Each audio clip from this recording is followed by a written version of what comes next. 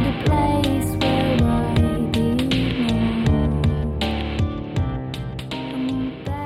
Welcome back, everyone. I'm Tony Brown, and you're listening to Firearms Cafe, the show where we discuss the philosophies of responsible firearms ownership, as well as the relevant issues and challenges that we face in the current gun culture.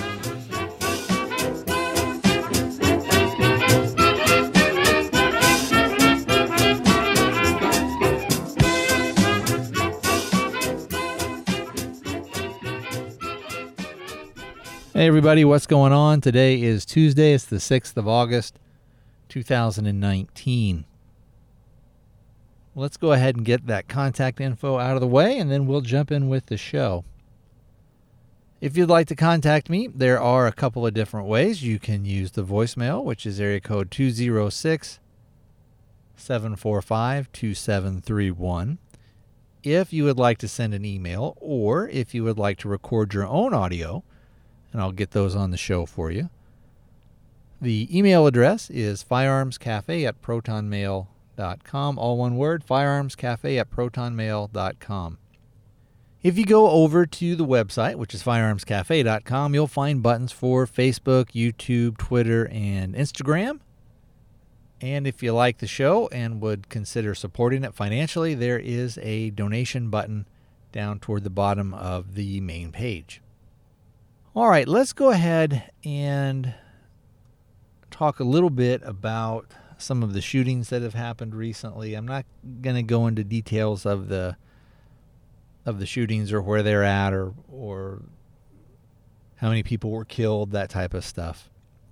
What I want to talk about, though, is some of the aftermath that we're seeing. Again, I've been podcasting firearms-related content since about 2008, and whenever there is a shooting, the same old platitudes get pushed out by the anti-gun side. And some of the same platitudes get pushed out on the side of people who you would say are pro-gun or who are supposed to be pro-gun. And when you listen to certain conservative talk show hosts, and as many of you guys know, I do not consider myself to be a dyed-in-the-wool conservative. I am a libertarian as far as my political stuff goes, and I've mentioned this to you guys many, many times in the past. And even with some of the platforms of the Libertarian Party, I don't necessarily agree with.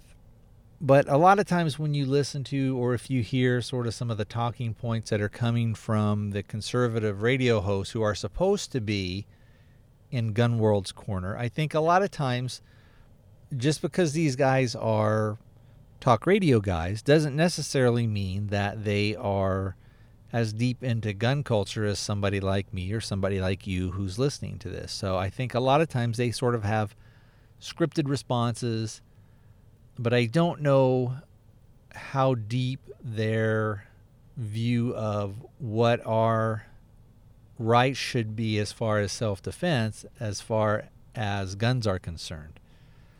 So again, a lot of times I think they say things that they think that their audience or that their base wants to hear. And one of the things, and again, both sides do this. The left seems to do, or the anti-gun side seems to do it a lot more, is that they want to blame the object. They want to have an object, or they want to have some other source be accountable, because it's easier to deal with.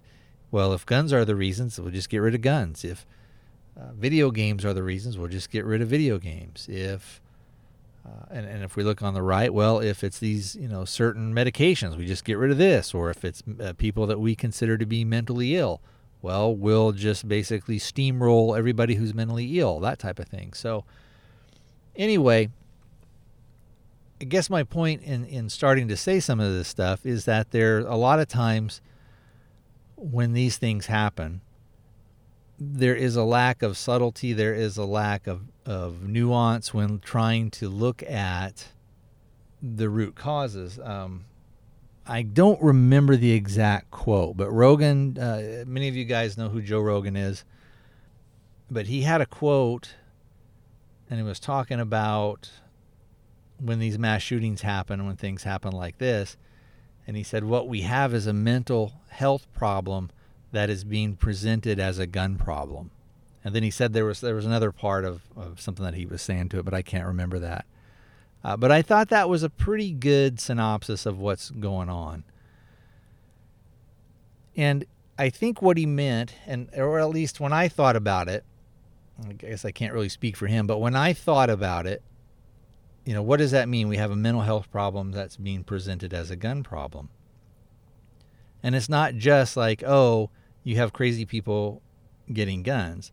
I think it kind of goes out to a wider view, in that we need to look at, well, how does our mental health system work in this country?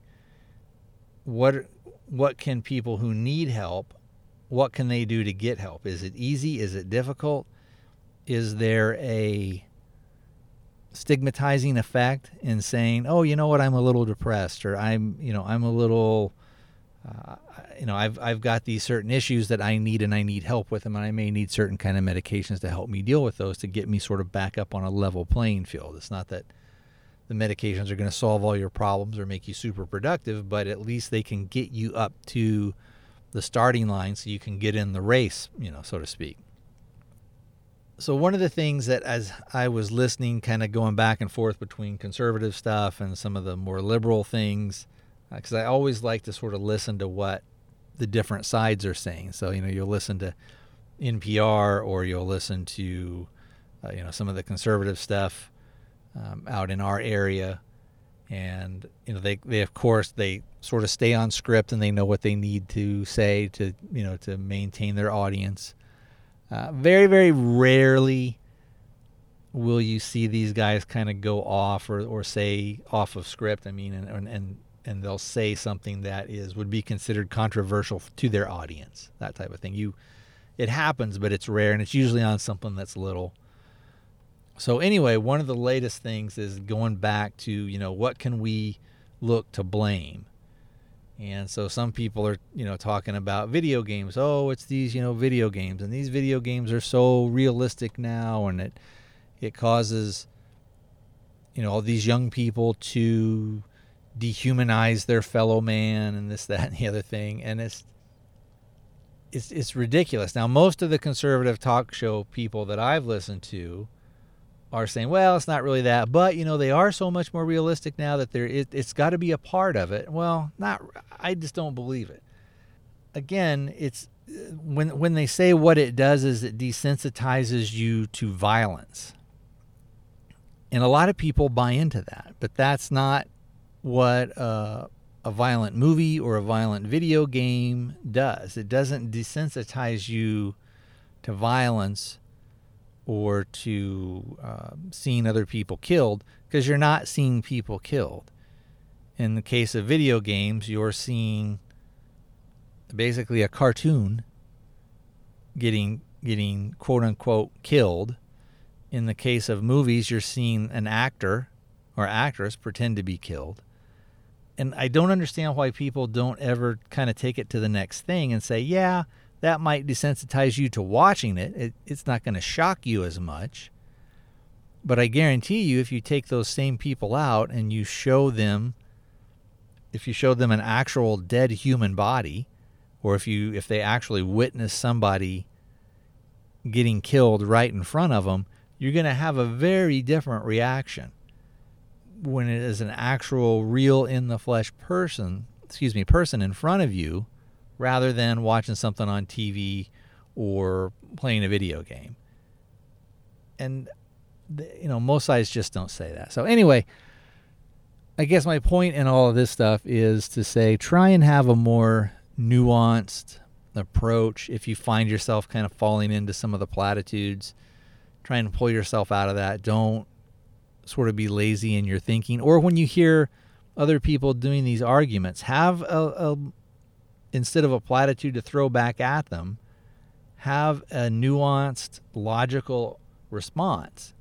And you could say, well, can you think of it this way? So this morning I was taking my mother-in-law to a doctor's appointment, and we were talking about different things, and we got onto the point of the shooting. And she was like, "Oh, all these shootings are horrible, and this, that, and the other thing." And then, she is probably, an anti-gun kind of Democrat type person.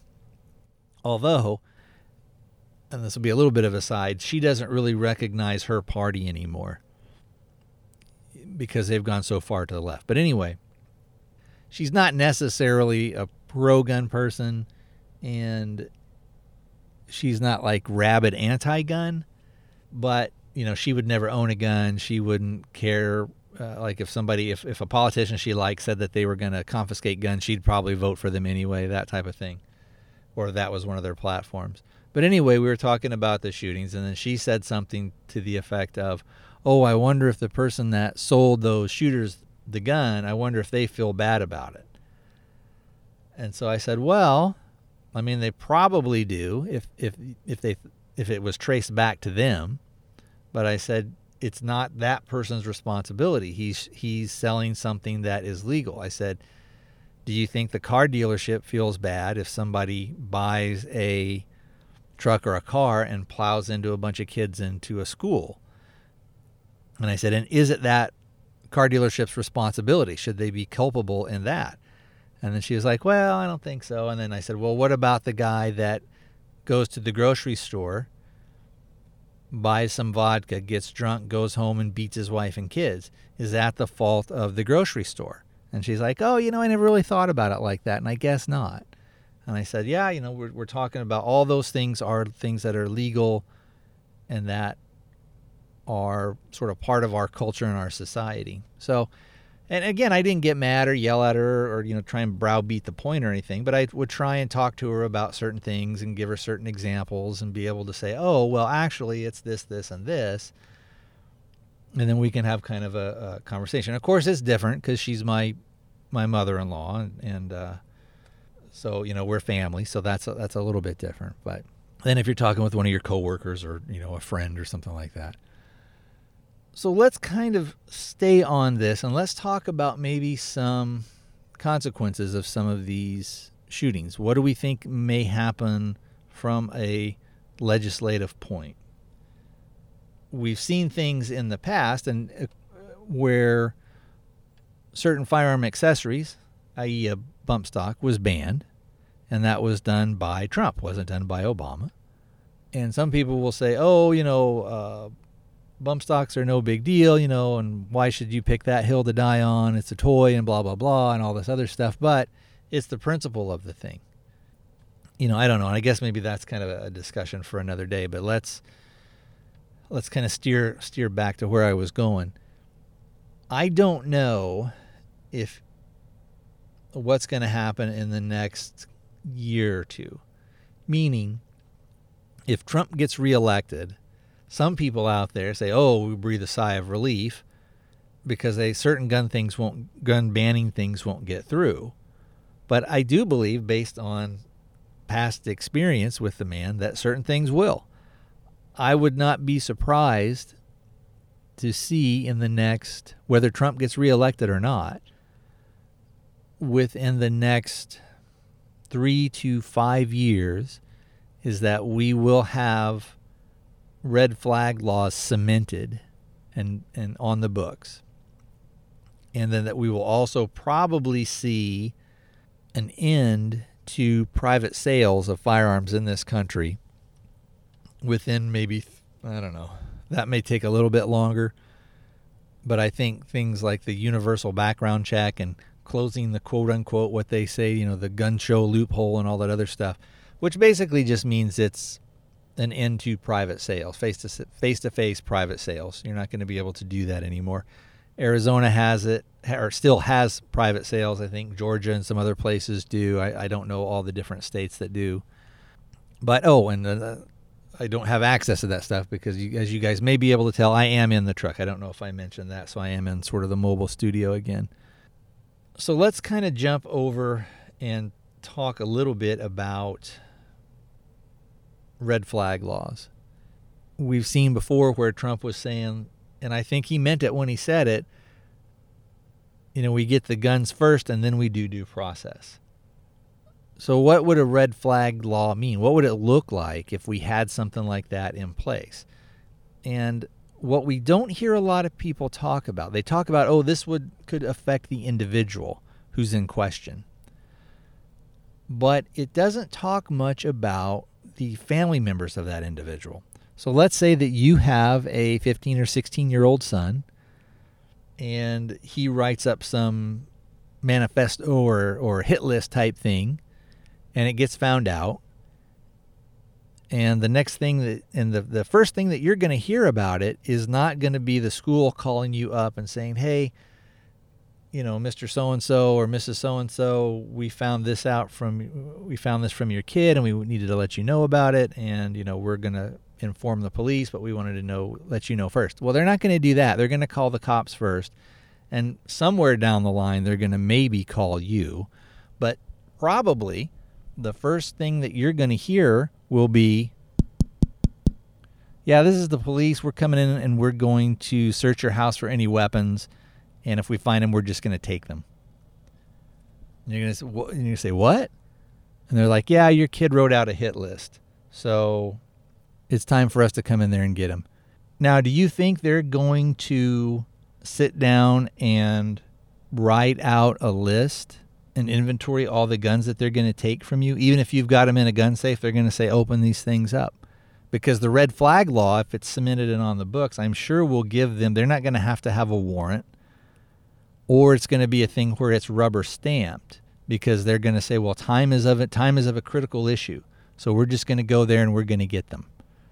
That's what I think is going to happen. And if you resist them, what do you think is going to happen to you? Do you think they're going to say, oh, okay, well, yeah, we'll wait till you get an attorney? No, you're going to get tased, or you're going to get thrown to the floor. You're going to get put in handcuffs. Oh, I had a little bit of an interruption there, so I got a phone call. I don't know if that came through on the recording or not, but my brain's got a little bit scattered, and I don't really exactly remember where I was. So I think we were talking about, what are the police going to do? Are they going to, write out a receipt for all your stuff, and then are you going to get them back? When are you going to get them back? How far, another question is, will these red flag laws, how far will the tentacles go out and reach? So let's say that it's your nephew, doesn't live with you, but you guys live in the same town, and they know that your nephew comes over, and they're going to say, well, we got to go over to your uncle's house and get his stuff too. Could that happen? Maybe, maybe not. Or if you've got a thing where you've got a kid who's in therapy, and let's say they're trying to work out some depression issues or something like that. Once these red flag laws are cemented in the books, I guarantee you one of the first things that the therapist is going to ask, probably you and your kid, hey, do you guys have any firearms? Do you own guns? Okay, are they locked up? All right. Then you're going to have to sort of worry about, well, does this therapist, are they going to do a little bit of activism because they know better, and you probably shouldn't own guns anyway, with a child in the house? So are they going to say to the police, well, under the red flag reporting statute, in good conscience, I need to report that I think it's dangerous, or that it's concerning that there may be firearms that this kid could get access to. And you may say, well, they're in a safe and, they don't have the combination. And if you've got, let's say, maybe a little bit of a rocky relationship with your kid, maybe your kid knows, kids hear things and they know stuff. And maybe they figure a way to get back at you is, even if they didn't have the combination to your safe or didn't have access to the keys or whatever, they can say, yeah, I can get it. I can get access to those guns. They doesn't matter if they're there or not. I know the combination. And even if you say, well, they don't know the combination, then that therapist is going to say, well, I'm going to have to err on the side of caution.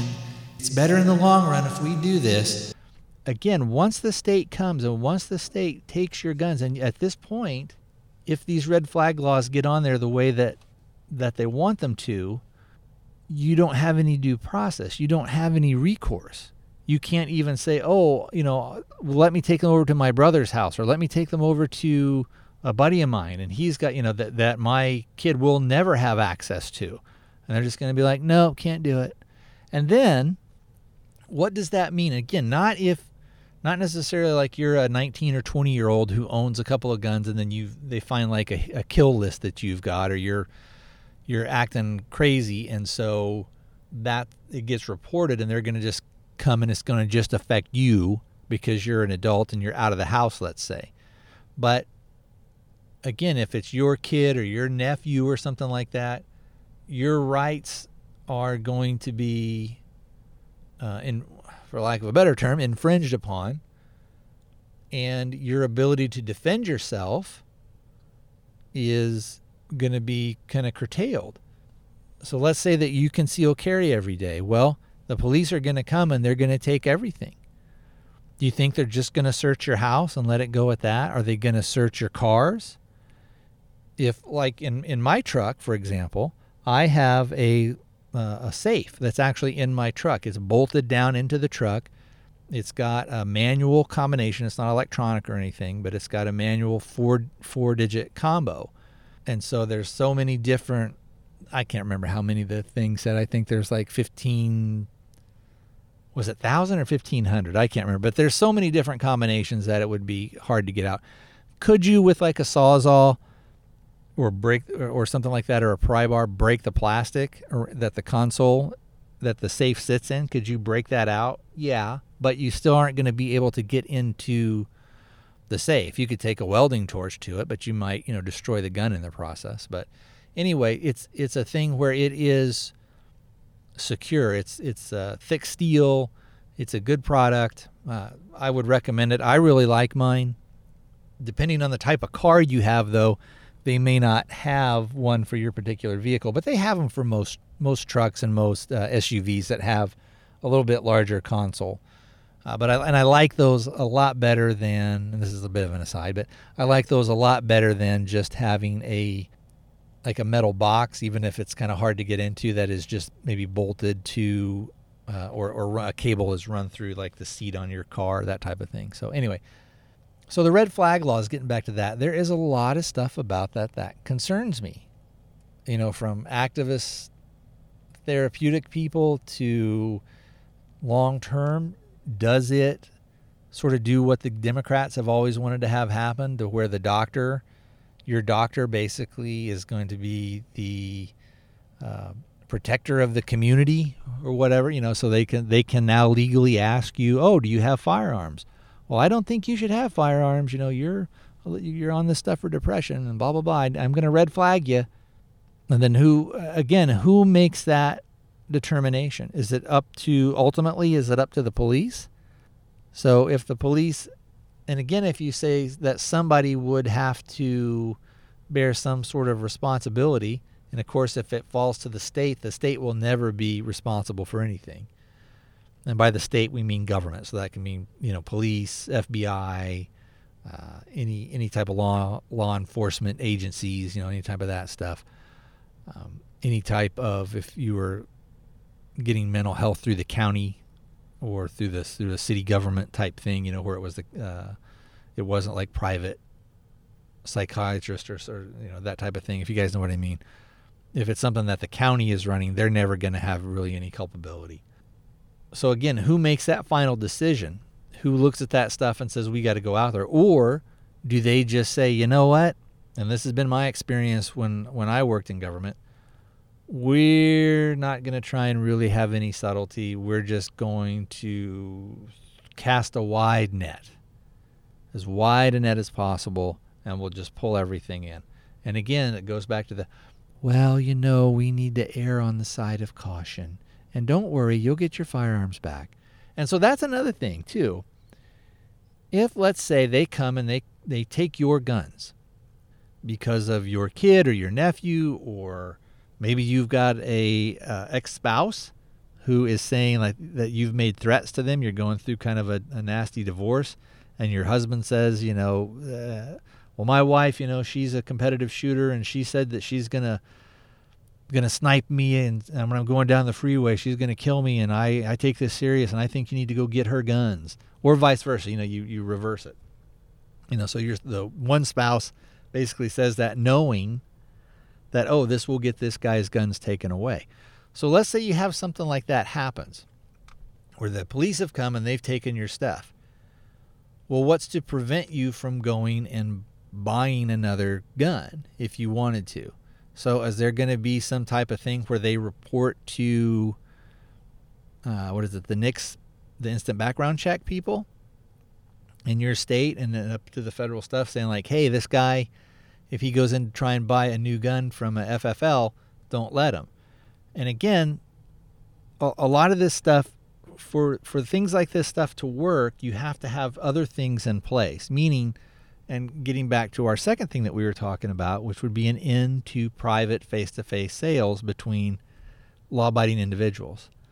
So in reality, about the only way you could be stopped from getting a new gun, would be that all sales would have to go through an FFL. I don't know. Are they going to then require all the gun stores to submit? Right now, I don't think they do submit their records, to some federal database. Maybe they would. I don't know. And that way they could say, oh, okay, well, let's see if John Smith, his kid wrote up a thing saying he was going to go shoot up the school. So let's run his name through our federal database, and we'll get a list of all the stuff that he's bought over at least the last, 15, 20 years.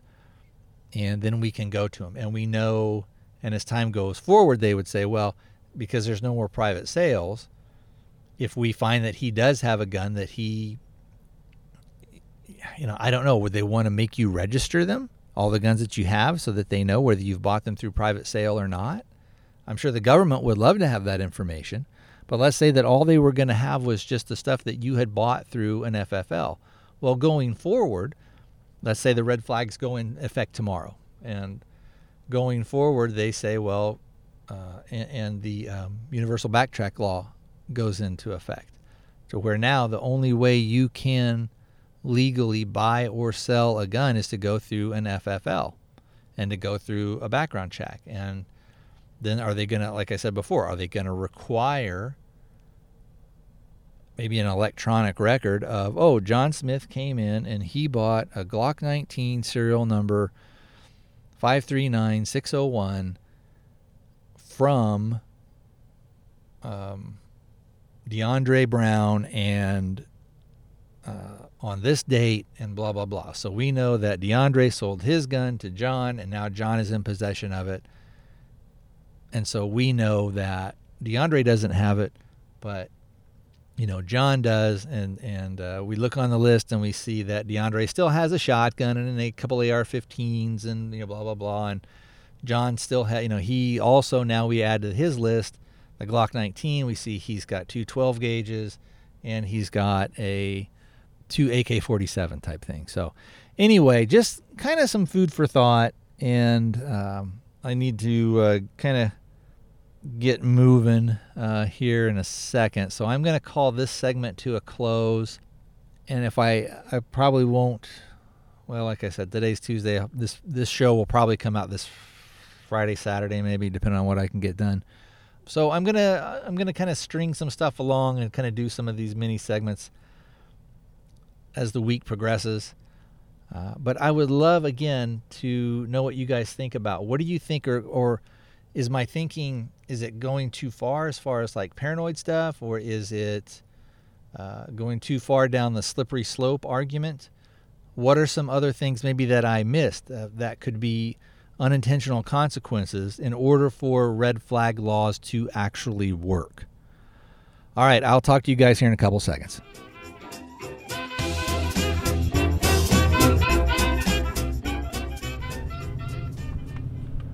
All right, guys, we are back. As you can tell, I am in the mobile studio, and this time it is truly mobile. I'm not just sitting somewhere waiting around.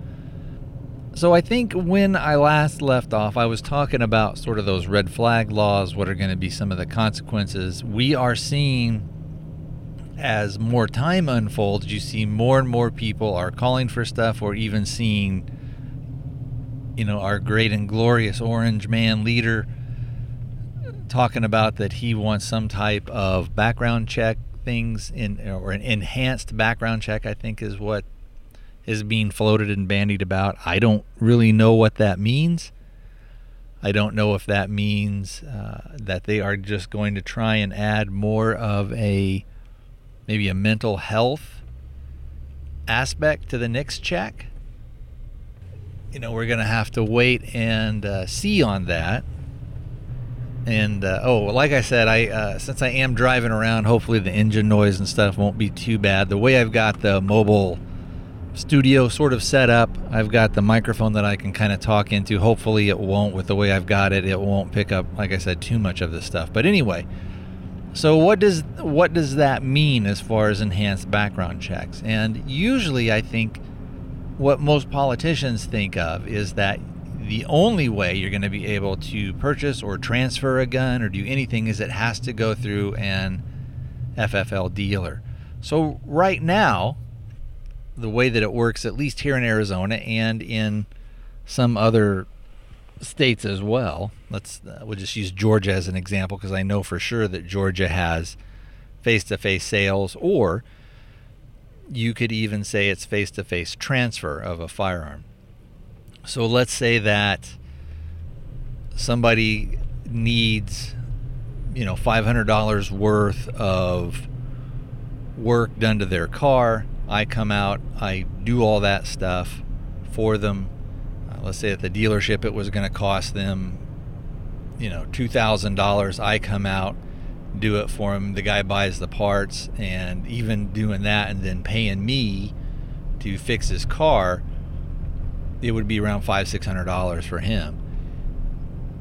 For whatever reason, let's say that guy has 4 or 5 Glock 19s, and he's like, hey, would you consider trading the work for this Glock 19? I know you're not, he knows me, and I'd be like, sure, yeah, we'll go ahead and do that. And, and I'll throw in a couple of magazines and blah, blah, blah, and that way it'll do it. And, I've been wanting to kind of get rid of this, and I'll trade it anyway. It's kind of a safe queen type deal. Technically, he's not selling it to me, where I guess it's more of like a barter thing. So we're using the firearm and my labor, those things are getting traded back and forth, but the firearm at that point would be considered money, not necessarily currency, but money, I guess.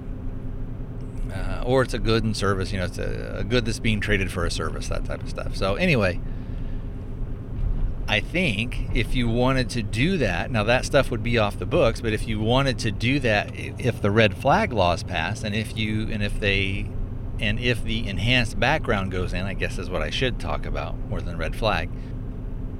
If that were to happen, then something like that I don't think could work. I think if he wanted to transfer it over to me, he would no longer just be able to give it to me. We'd have to go down to a FFL, and they would then run a background check on me, so, all this other stuff. So it will be interesting to see what happens with that. One of the things that Trump had said is, nobody's more Second Amendment than me type thing. And well, his actions are sort of belying that. I think that he does I think that his ego, now again, I don't know the guy, but from everything that I've seen and from other things that I have heard from people who have worked with him and who have known him in the past, he's a very egotistical guy. He's the kind of guy that wants to be seen as doing something all the time, always successful, always the best. So I think what he is going to want to do is he's going to want to be the guy that says, hey, there's been these mass shootings, and I am going to be the guy that gets something done about it. I was the guy that got rid of bump stocks, those horrible, evil bump stocks. I am the guy who is going to finally get the universal background check done and done right. Nobody needs to transfer a firearm unless they're going through a licensed dealer. That's not a big deal. If you're law-abiding, you shouldn't worry about that. So I see something like that happening. I don't know if it will be a thing of, they say they always want to close the gun show loophole or close the ability to buy something online. Well, as most of you guys that listen to this, you can't just buy a firearm online and have it sent to your house. You can purchase one from an online dealer, but they have to send it to FFL dealer.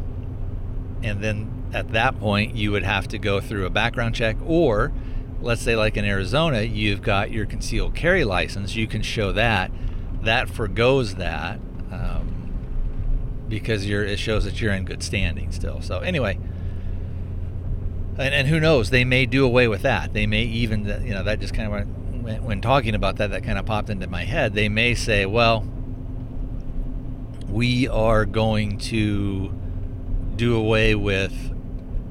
going to do away with the licensing. Like if you've got your CCW, you still have to go through a background check, because maybe you've been charged with, I don't know.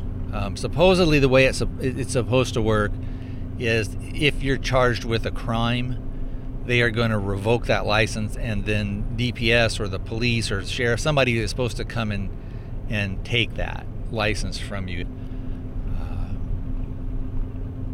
I don't know if they suspend it if you're going through charges, if you're going through the court system. And again, I would have to go look on like DPS website. And for those of you guys that don't know, DPS is Department of Public Safety, which is basically highway patrol out here in Arizona. And like I said, I would have to go and see what their restrictions on something like that would be.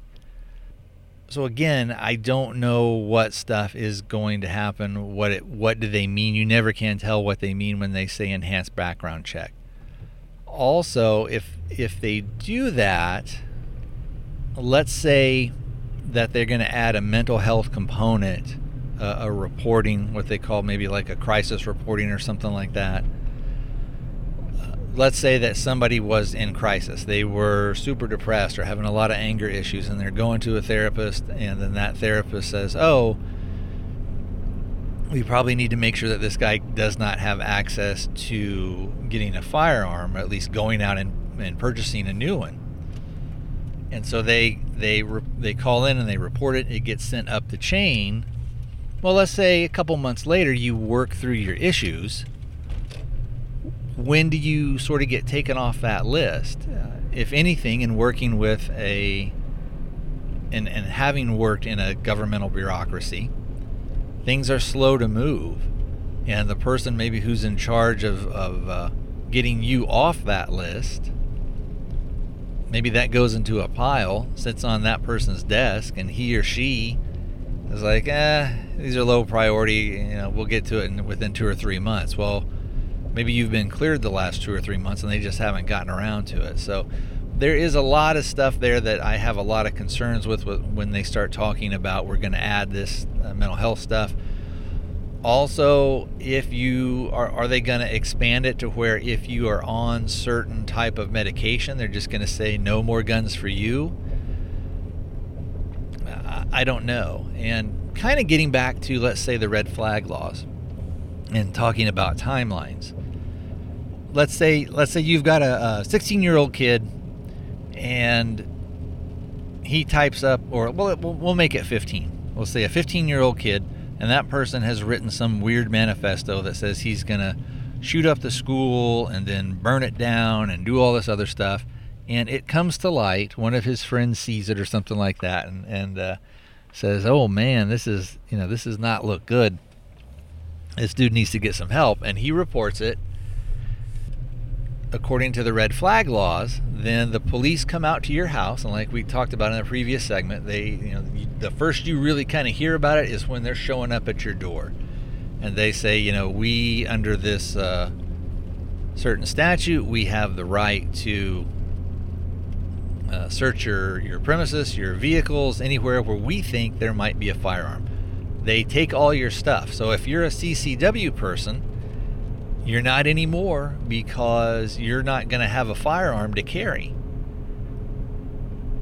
I think I said in the last segment, like I said, it's been a couple of days for me. So I think I said in the last segment that, is there going to be a prohibition against you going out and buying a new gun? So we'll keep that in mind.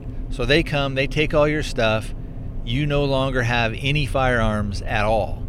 So you don't have anything to protect yourself, because what they're going to say is this kid may have access. Your 15-year-old kid may be able to get access to your firearm. So, and believe me, no governmental agency is going to accept the bad press of, even though they don't ever really accept responsibility for anything, no governmental agency is going to say, well, willingly, I guess I should say, this could always be chalked up to incompetence, but they're not going to willingly allow you to keep a firearm.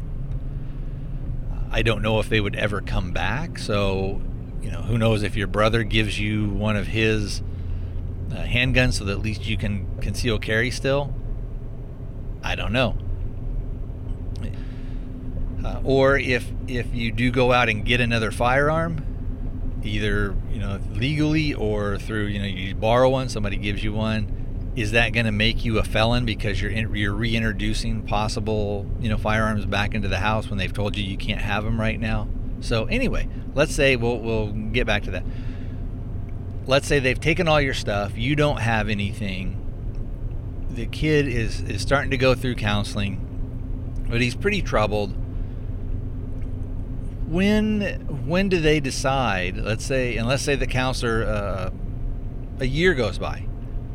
When do they decide, and who decides? Who makes that final decision? Let's say if the counselor says, "Oh no, he's fine. He's got this stuff worked through. It's it's legitimate stuff. He's on a certain medication now, and it levels him out, whether you agree with his medications or not." But let's say in this case, this is what's happening. The counselor says, "Oh," or a psychologist or whoever the kid is seeing, "This kid we deem him to be good to go. He's fine." So now your kid is 16, and you get the paperwork from the counselor, and you submit that to the police or to whoever has your stuff, whoever's got your firearms, and they're probably going to take all your ammo too. Is it still up to the discretion of the police that, no, we're not going to give it back to you because we still feel that it's not safe? How many layers of the onion do you have to peel back before you get your property back, before you have the right to defend yourself again? I don't know, but let me know what you guys think. I know I'm kind of rambling here because I'm in the truck and I'm having to pay attention to stuff, but let me know what you guys think. What do you think is sort of the best solution? Are there any solutions? A lot of times we say no, don't do this, don't do that, but are there legitimate solutions to try and prevent something like this from happening? It's not going to be just a one-stop shop. It's going to have to be several different things. Is it going to be a thing of, we really need to look at what medications we are putting these very young kids on, and how does that affect their minds? Also, why is it, we need to look at things like, why is it mostly males that are doing this? What is it that if you have a kid who is troubled, I guess, or whatever, male or female, and they're both on the same type of medications, is it the brain chemistry? What type of stuff is going on with that? So I need to pause this segment here for a second, and then when I come back, we'll talk about a couple other things. All right, so I am back now. Again, what are some solutions you guys think would actually work? Obviously, passing a bunch of laws or banning certain things is really a non-starter because that's not going to do anything. We saw just recently where some dude stabbed like 4 people. We see in places like England and France, where there's a lot heavier gun control, and even in England where they're trying to attempt knife control, people will just get a truck, or they'll get gasoline, or they'll throw acid in somebody's. They'll if they want to harm somebody, they're going to do it. If they want to kill somebody, they'll figure out a way to do it. Again, we know that just saying you can't have guns and guns are no good is not going to be the way to solve the issue. So let me know what you guys think. I'd love to hear from you. Oh, and if you want to do that, we got the voicemail, area code 206-745-2731. The email address, if you want to send that, is firearmscafe@protonmail.com. All one word, firearmscafe@protonmail.com. All right, well, let's switch tacks here a little bit, and let's talk about something that I found interesting. And while it is applying to the specific incident, is applying to basically people that were supporters of Trump, you could easily see something like if somebody got a hold of a CCW license list, if they somehow got a hold of that and published it. So anyway, there's a guy named Castro. I forget what state he is in, but he is a Democrat, and I think he's a congressman. I don't know a lot about him, but what he had done was he basically had doxed a bunch of people who were Trump supporters and who had donated to Trump. So for those of you guys that don't know, what doxing means is basically where they put your information out. They will give your address, or they'll name what businesses you own, that type of stuff. And granted, a lot of this stuff is public knowledge. However, and that was what this guy Castro had said, well, all this information is public. Well, that may very well be, but the fact that they donated to Trump was not public knowledge, as far as I know, unless there's, through some Freedom of Information Act, maybe you can get that kind of stuff. But what he had done, is he had put out a list of people who had donated to him, and he has said once he got kind of called on the carpet, and the interesting thing is he got called on the carpet by sort of left-wing media. What was it? I can't even remember which station that called the guy out on it a little bit and was asking him questions about it. So they were asking, okay, well, what did you hope to accomplish by doing this? And the guy was like, well, I just wanted to start a conversation of, don't give your money to this guy and maybe it'll make people think about it. And the reporter was basically saying, well, in this era where we're saying that words matter and that all this rhetoric should be met basically with, if you look at like what Antifa does, they're saying, well, this stuff should be met with violence. And a lot of the accusations that come from the left is that, all this, horrible racist rhetoric that Trump gives is causing all this violence. And so this reporter was, well, aren't you sort of doing the same thing? Aren't you concerned that you're saying that this guy is so horrible and that these people are people that, number one, support him, and number two, are actually giving him money to further these horrible agendas? Aren't you concerned that somebody, since you've published their addresses or what their businesses are, aren't you concerned that somebody would go in and destroy them? And of course, the guy, he's a slimy politician, so he's never going to admit any type of responsibility or stand up and say, yeah, what I did was wrong, and hopefully, you'll forgive me, and I've learned a valuable lesson, I'll move forward. You're never going to see that. These guys, again, the pendulum has swung so far to the left with these guys that they have to be super, super left, or they're going to get eaten alive by their own party. And you see that stuff in the Democrat debates.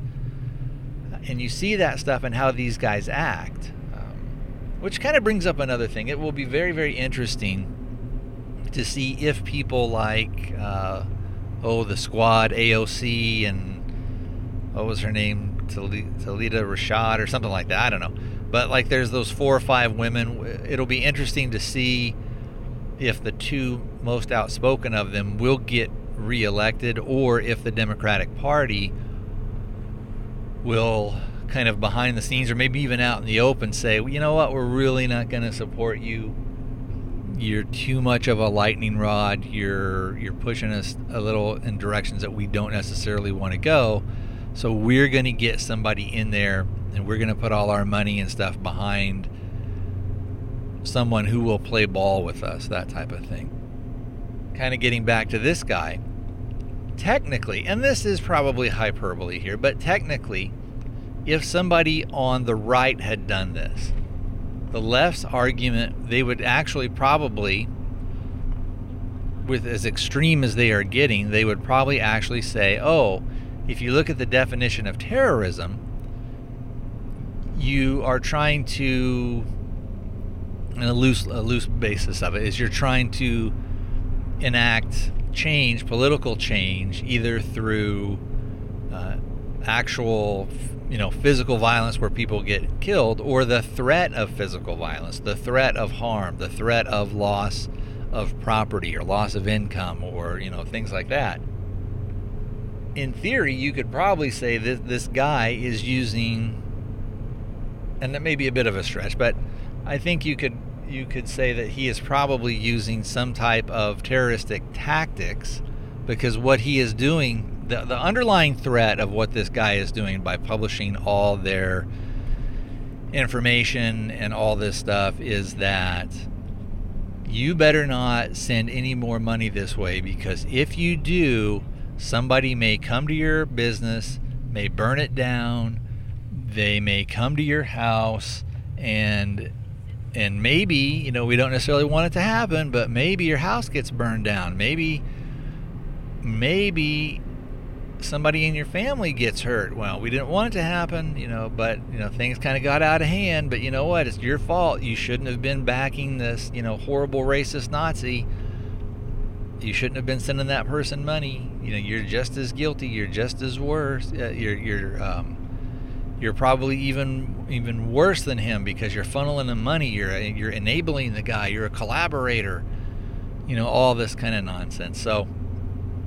Again, I know this is a little bit far off of gun world, but it is politics world, and politics, unfortunately, does affect us here in gun world. Who was it? Was it Plenty? Way back when, who said, you may, and this is a paraphrase, you may choose to ignore politics, but politics will not choose to ignore you. And we see that happening all the time with all these new wacky laws that are imposed on us, and even just the things that are being imposed on us now that we have to live with. I don't have it again with me because I am in the truck, but we did get some more feedback from Dave, and he was talking a little bit about, and I'll play it for you guys here. Hey Tony, this is Dave in Utah. On your recent Firearms Cafe episode, you talked about wondering about the legalities of taking an AR-15 pistol and putting a rifle length upper onto it so that the overall length would be longer than 26 inches, and then putting a vertical foregrip on it. I guess that might be illegal, but the ATF may come back and say, no, this is a pistol, because it has a pistol lower, and the part that is that has the serial number is designated as a pistol, and you can't put a vertical foregrip on a pistol. I don't know. I don't know about you. Like, whether or not you think the ATF should have the power that it does, the fact is that they do have the power that to, convict you of a felony and take away your gun rights. So if it was me, if you were, if you got an AR-15 pistol and then you're spending the money to get a rifle length upper so that you can have a rifle length barrel with a pistol arm brace, to me that's just the same as having a, 16-inch barrel AR-15 with the stock collapsed all the way. So why not get a rifle lower and a rifle stock you can adjust, and then you can put all the vertical foregrips or whatever, bayonet lugs or whatever you want to put on it, and then you have an AR-15 pistol and an AR-15 rifle. That's my point of view. Personally, I'm not interested in tweaking the nose of the ATF or doing anything to really draw their attention or focus them to reevaluate their rules or the way they enforce things. I'm pretty good with them staying hands off, kind of as they are right now. So, anyway, that's my feedback. Keep up the good work and look forward to the next show. Bye. And we'll talk a little bit more about it. But he was talking about some of the ATF stuff, where I was asking, I think it's okay. From further research and everything, and what I was talking about is thinking it's okay, is that if you have a pistol lower on an AR and you put a 16-inch barrel on there, can you then put a stock on it? And from what I can gather, and looking at their regulations that they are saying and how stuff works, a pistol doesn't matter how long the barrel is. And a pistol lower can sort of magically morph back and forth between being a rifle and being or I guess in theory, technically, maybe it's always a pistol, but once your pistol has a 16-inch barrel, like with an AR, then you could, after you've put that upper on first, then you can put a stock on it. Like a BCM stock or a Magpul stock, as opposed to a brace. You could also have a foregrip, because at that point, any of the restrictions, your overall length is well over 26 inches. So the pistol and rifle stuff can kind of go back and forth. And now some people out there may have different interpretations of it, and of course I am not a firearms lawyer, so I don't for sure know, but it seems like from what I can tell. And you would say, well, why would you do that? Why wouldn't you just keep them? And for somebody like me, I would probably just keep them. I would say, okay, here's my Foxtrot Mike 9mm pistol lower, or pistol upper, my 9mm upper, and so I'm just going to keep this on this lower that I've built specifically for that. I've got basically 2 pistol lowers, and I'm going to do another one because, again, like I said, I may in the future maybe get like a 300 blackout or something like that with a 9-inch, and then have it mainly for shooting suppress and all that other stuff. But anyway, not to get too far down with that. Generally, for me, I would say, okay, well, I've got a regular AR-15 that is a rifle that was sort of born a rifle. I'll just, keep my uppers on that. If, however, and I've got like 2, well, I haven't built the other one yet, but I'll have 2 pistol lowers here once I get this other one built, because, again, it goes to intent and all that other stuff.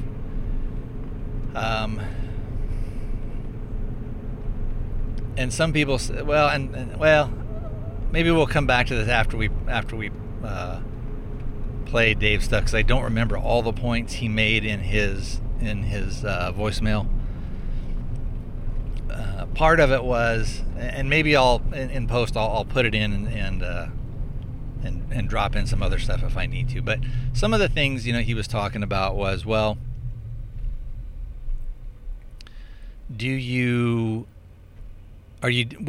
a person who would want to do something like that, let's say that if you had a pistol lower and it wasn't a 16-inch barrel, but from the way that they were saying that if you wanted to be able to have a vertical foregrip, if you had something like a 12 or a 14-inch barrel, could you then have a vertical foregrip, because your overall length may be, depending on the length of your extension tube, the receiver extension tube, maybe that is over 26 inches, and at that point it becomes something else.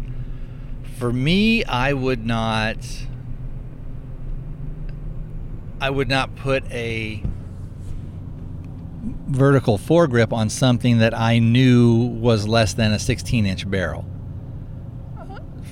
Because, and I think that's one of the things that he had said in his voicemail was like, hey, if the ATF really wants to mess with you, if they think you're really throwing down the gauntlet, they could come after you. Would they ever? I don't know. I think it would be one of those things maybe where if they let's go back to those red flag laws. Let's say that you've got in your safe, you had put one on, a vertical foregrip on a thing where you thought it was going to be covered. You're like, oh, this is a 14-inch barrel, and once I put this on my pistol lower, my overall length is 27 inches or something like that, or 26 and a half inches. So I'm covered, and it doesn't fall under that. And they come in and they take that, and they're like, hey, what's this? And they're like, hey, bro, you can't have this on a pistol. We're going to charge you with a felony now just because we can. Just because it will cement the fact that you're not going to be able to have guns around your wacko kid. And don't think for a second that the government wouldn't do something like that. Again, they always are looking for a chance to make themselves look good. The idea, and even you even have people in government saying this. Like, you look back at what Ronald Reagan said is like the dangerous phrase is, we're from the government and we're here to help. So, again, with that, it was more of a thought exercise and more of a thing of what can you do, as not necessarily what should you do or what are you going to do, more a thing of what could you do. Maybe one of the things is, let's say that all you could afford was a pistol loader. You had built that first. You had built a 9mm pistol, AR pistol type thing. And then you said, oh, well, what I can do is I'll just leave the pistol brace on there because I don't mind shooting with that. But I did want to get this maybe 20-inch upper that I'm going to use for long-distance shooting. And I wanted to have a bipod, or I wanted to have a way to brace something up there. So I'm going to put, and I don't know if you can put a bipod on a pistol or not. Anyway, maybe you wanted that vertical foregrip because you're going to a competition and you're going to be shooting at longer distances. You're going to have 300 or 400 yard targets that you're going to want to shoot at. And you're like, well, I don't really want to buy another lower just for this. I'll just use my current lower, and then I can use my vertical foregrip that I'm going to put on there. That's like a combination foregrip and bipod, and maybe it's crap, but maybe that's what you got. So anyway, again, I think you can, and looking at the laws, again, I could be wrong. For me, I don't know that I would ever risk it. I don't know that I would roll the dice. Again, it's also one of those things of, well, what dice are you really rolling? Who is going to come up to you at a gun range and say, oh, I think that was a pistol lower, and I think you're doing this and that and the other thing, or so I don't know. So anyway, I think from memory I've answered everything on there, Dave, and I appreciate you sending that stuff in. Again, it doesn't I'm not one of those guys that is out there wanting to sort of push the boundaries, because I have seen, and again, as many of you guys know, I was a juvenile probation officer, so I have seen what bureaucracy can do. I've seen what the government can do. I have seen, not just in that system, but because a lot of times we dealt with the adult system because you're dealing with their parents or their uncles who were involved in the adult system. And once you're in the system, and for people that don't know, who either haven't worked in it or haven't been involved in it or had family members involved in it, once you are in the criminal justice system, they can pretty much do whatever they want. And especially if you're looking at the federal system. The federal system is designed and set up for them to win pretty much everything. you would say, well, why do the feds have such a high prosecution rate? Well, the reason that they do is the way that it's set up. It's set up for them to where they almost cannot fail. Everything is designed to be in their favor. And if you say to them, they're like, well, were you here at 8 p.m.? And you're like, yeah, I was there at 8. And then later in a testimony, you're like, oh, you know what? I got there at 7:30, not at 8 o'clock, and I just misremembered. Well, they're not going to say, no, you misremembered. They're going to say, oh, you lied to us. You were under oath and you lied to us. And so now we're going to charge you with that. And guess what? That's 5 years in prison. So are you going to we can charge you with this, or are you going to take this plea deal that we're going to give you where we wanted to charge you with, A, B, or C or whatever it was over here, and you can either take the 2 years that we're going to give you, and here's what we'll do, is you'll only have to serve 6 months, and the rest we'll pop you out on, and you'll be on probation. Or parole, actually, it would be at that point. What are you going to do? And they say, well, we could get you for 2 years on this, but now that you've lied to us, we're going to pop you for 3. And if you actually take the time and look at it and look this stuff up with what the feds do, you really see that everything is set up in their favor. And there is a lot of what they used to call kangaroo court type stuff that goes on where you almost cannot win. And that is not, I talk a lot about in this country that we need reform. I talk in some instances about we need reform of the police, but really, which we do, but really what we need is reform in the whole system. We need to look at what laws we have. We need to look at how our courts work. We need to look at why people are being charged with stuff. What really are crimes?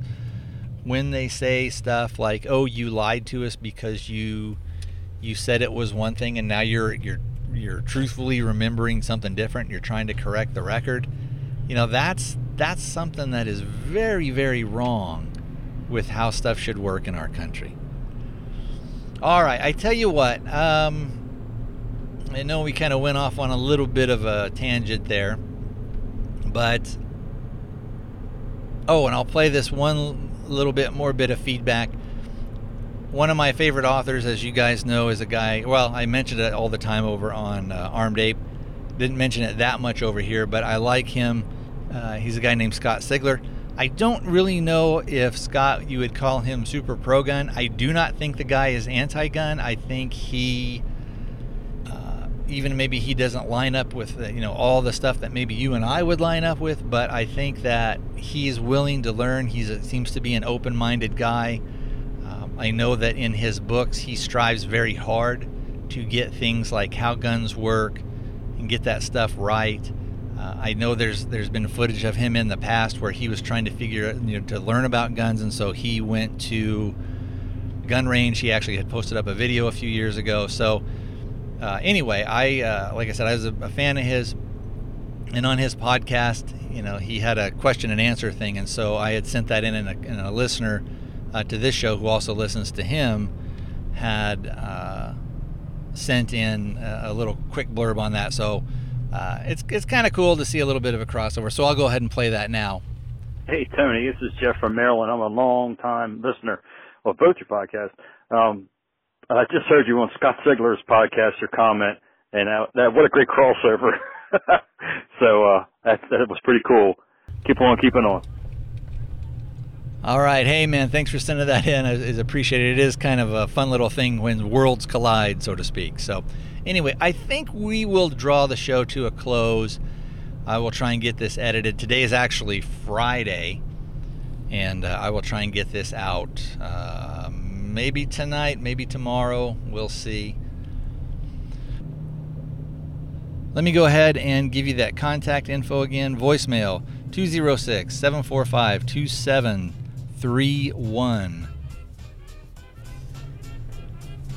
Email address, firearmscafe@protonmail.com. All one word, firearmscafe@protonmail.com.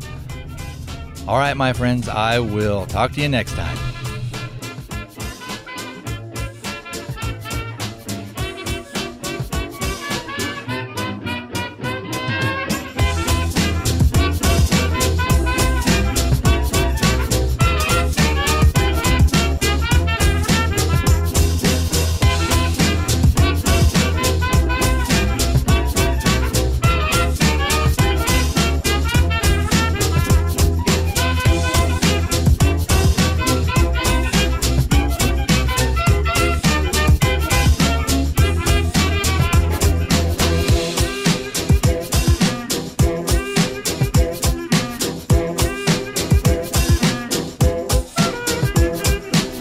Black coffee, I'm in trouble.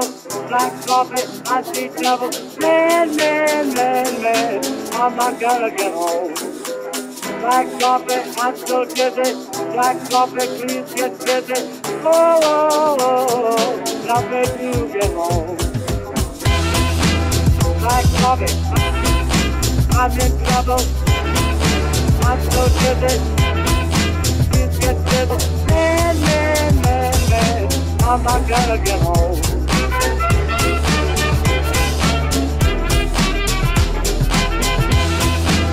Black coffee, I'm in trouble. I'm so dizzy. Please get busy. Oh, now I'm not gonna get home.